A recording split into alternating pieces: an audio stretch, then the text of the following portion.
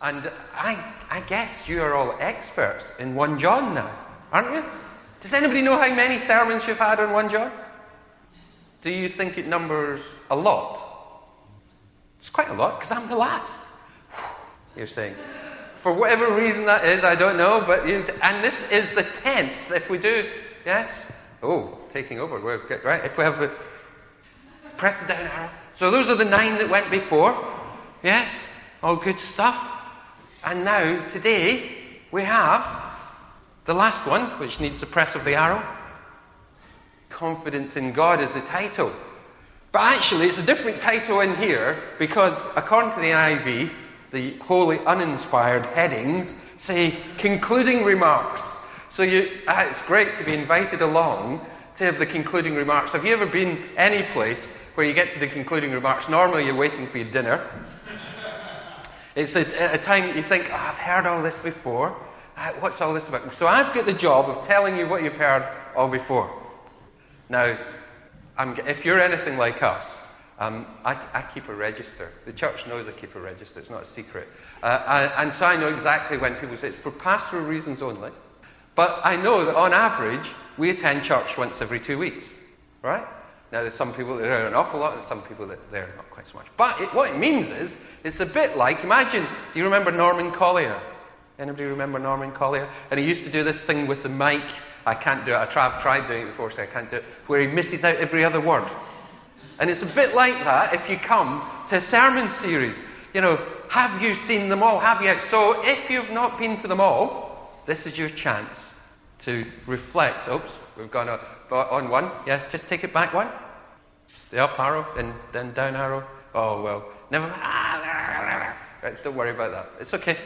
Oh, fantastic. So you'll hear all of that, a little bit about it, and we'll reflect on the confidence. So we do 2 down arrows, and we are cooking on gas, as they say. Can't do that in Haddenham. We don't have any gas. And I guess when we say, if this is all about confidence in God, here's a question for you. Has the church, we'll just talk about the church in general for the minute, has the church lost confidence in God? I was trying to remember, there's a joke in one of the first Alpha things. I desperately tried to look it up in Nicky Gumbel's book. It goes a bit like this, and it's about the Church of England, but it could just as easily be any church.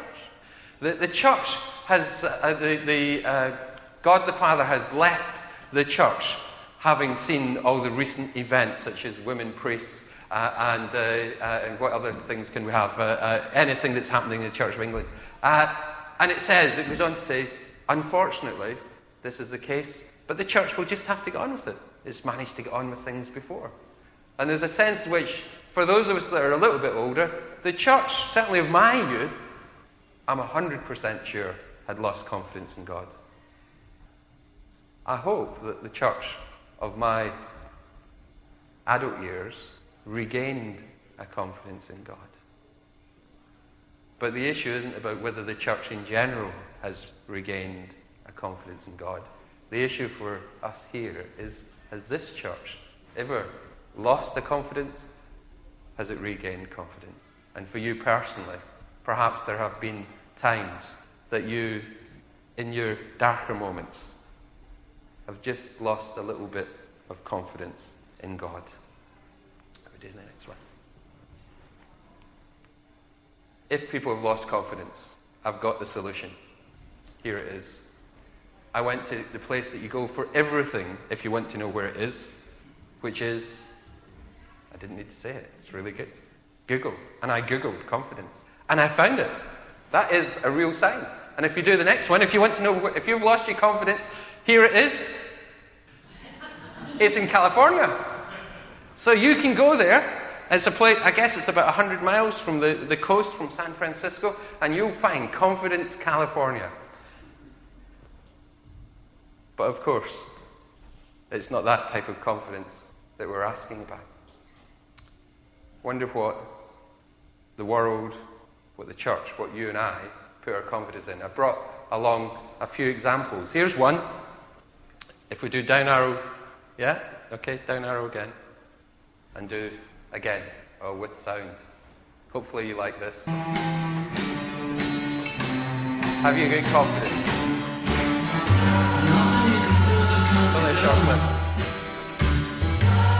you can sing that can't be sung.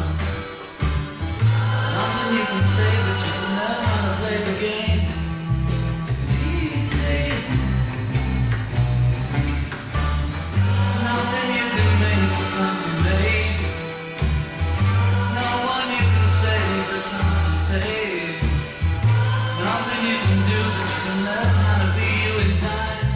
It's easy. All you need is love. All together now. All you need is love. All you need is love. Love. Love is all you need. Well, I did tell you I like karaoke. It'll go off in a second. It'll go off in a moment anyway. You know, isn't that what this passage it says? You know, I love the Beatles. And John Lennon in particular. If you're of my generation, you either like John Lennon or Paul McCartney. John Lennon was my cup of tea. So this is obviously a McCartney song. But all you need is love. But there's a little problem with that, because the real love that they're talking about isn't the love that we read in this book. It's the love that says that you believe in an intrinsic goodness of people. That's what they were singing about.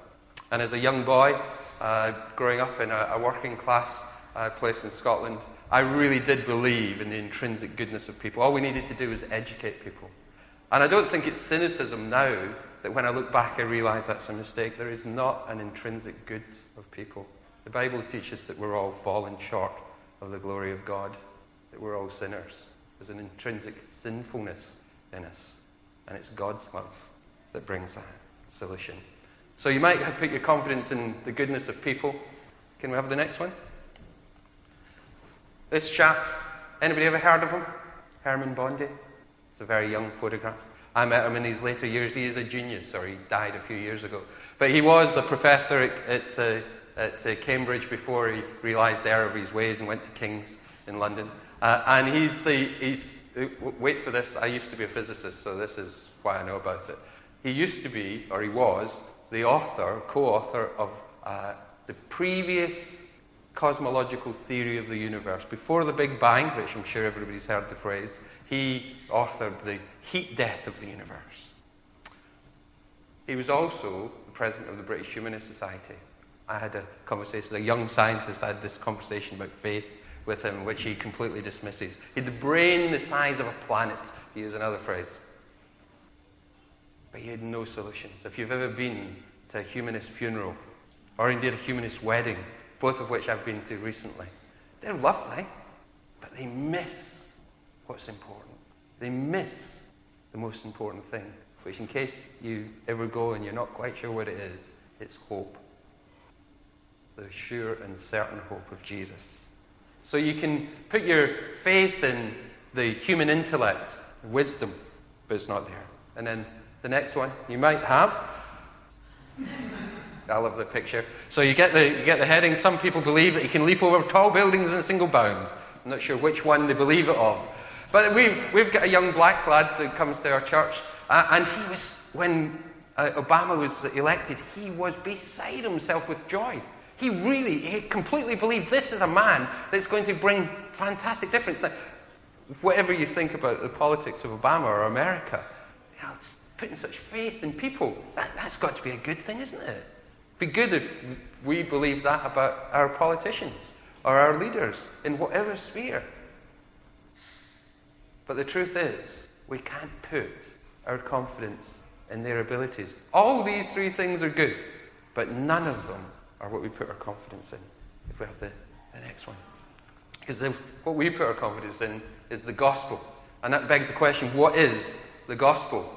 And the gospel in one sense, again, will be what John's writing about here. Now, we think the gospel will be one of those 4 books at the beginning of the New Testament. But John encapsulates our hope in this letter. And we do the next one. And he concludes with us having a confidence in God. Let's have a little look at, just a brief look at some of the verses that we've looked at. If we're doing the next one, John. Oh, I should have said, but the book itself. Have you noticed as you've gone through it, and I'm sure you've been reading it as you've been having the sermons. It's a book all about Jesus, but it always talks about Jesus Christ. And Jesus Christ is not Mr. Christ. It's Jesus the Messiah, Jesus the Anointed One. It's talking about not just the Saviour, but the anointed Saviour. And this book is riddled with it. And it's emphasizing to all of us who are Christians, because it's written to Christians, it's emphasizing the certainty of who Jesus was and is for us. He is the Anointed One. He's the one who brings confidence to us. In 1 Corinthians 1:23, we preach Christ crucified, a stumbling block to Jews and foolishness to the Gentiles. A stumbling block to Jews is that it's a curse. How could God be lifted up on a tree, hung from a tree? And foolishness to the Gentiles, to the Greeks, the wise, the Hermann Bondis of their age. Because how could somebody who dies win?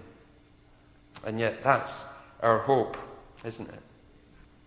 And there are 3 little paragraphs within what we read. The first one says that this is to all who believe in Jesus, that they have eternal life. It's to all who... If you know anyone who believes in Jesus and has some doubts about their eternal destiny, point them to this verse. I had a really sad funeral a few months ago, where this chap who was well into his 90s had died, and he was a lovely man, but he had no faith whatsoever. And he was married to a member of our church, and they felt that they couldn't have the service in the church because it would be untrue to his what he'd said all his life. So I took the service in the crematorium, and I spoke of things which he would have really appreciated, but there was a worry about where and what had happened to him.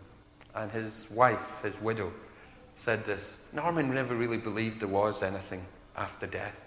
And then she said, and I'm not too sure myself. And she was baptized nearly 70 years ago.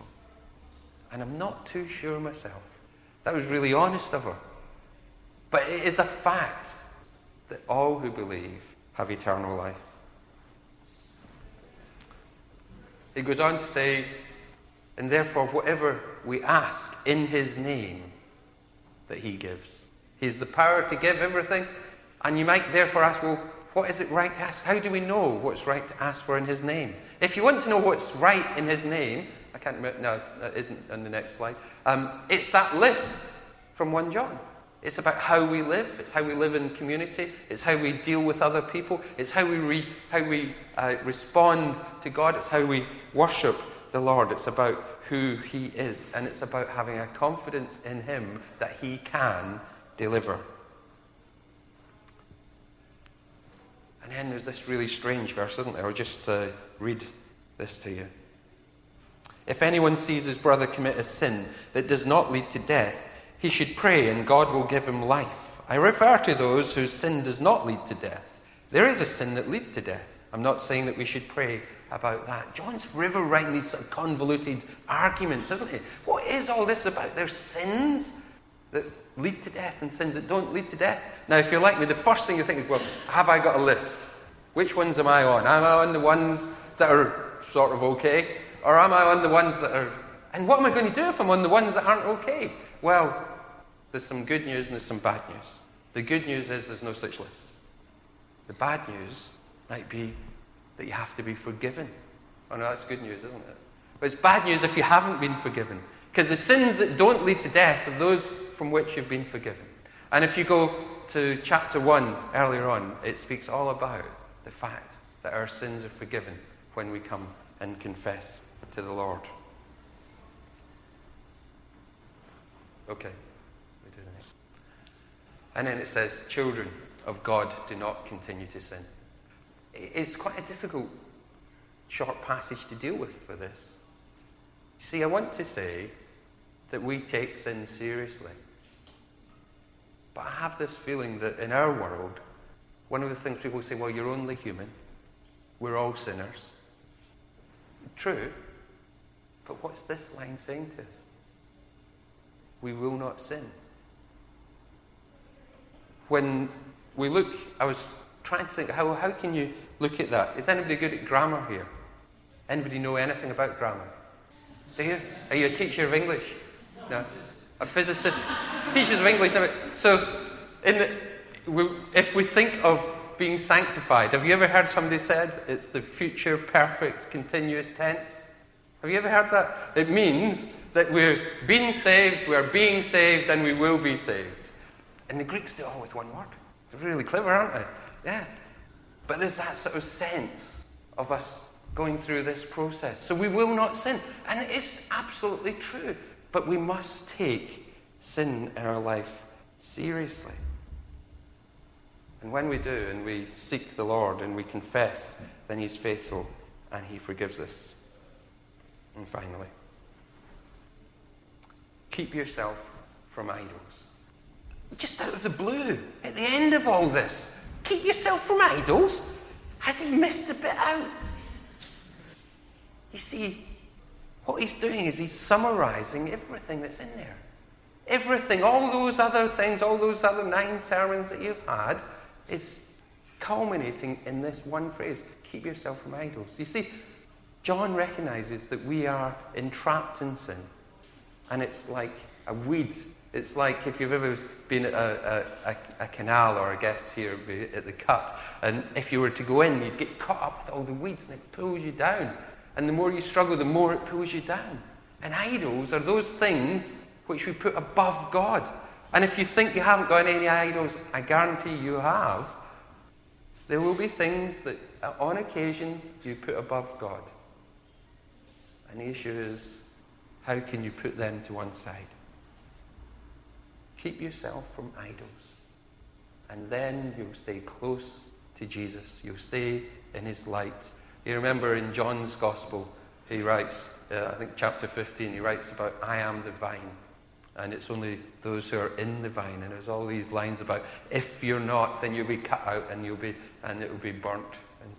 But to remain in the vine, to remain in Him. Noah's Ark. I love asking this question. Who was it that closed the door in Noah's Ark? It's God. Because God invites everybody in. It's my belief that everybody that walked past that ark as it was being built, everybody that laughed, they could have been on board. And God wanted them to be on board. And He didn't even leave the act to Noah, a righteous man. It was God that closed the door. And Jesus is our ark. He's our vine, He's our ark. If we are in Him, we are righteous and we are saved. Oh no, we've not got that song, have we?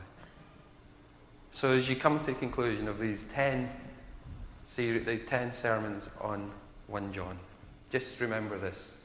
Keep yourself from idols. And we stay close to Jesus. We'll pray and we'll come to the Lord in worship and song. Father, as we hear your words, we hear the beautiful words that we are saved, that we are with you, that there is nothing that can keep us from you. We thank you. When we've slipped and fallen, when we've put other things, other people, other situations in front of you, we ask forgiveness. And we ask that you would indeed, by your Spirit, keep us from idols. In Jesus' name we pray.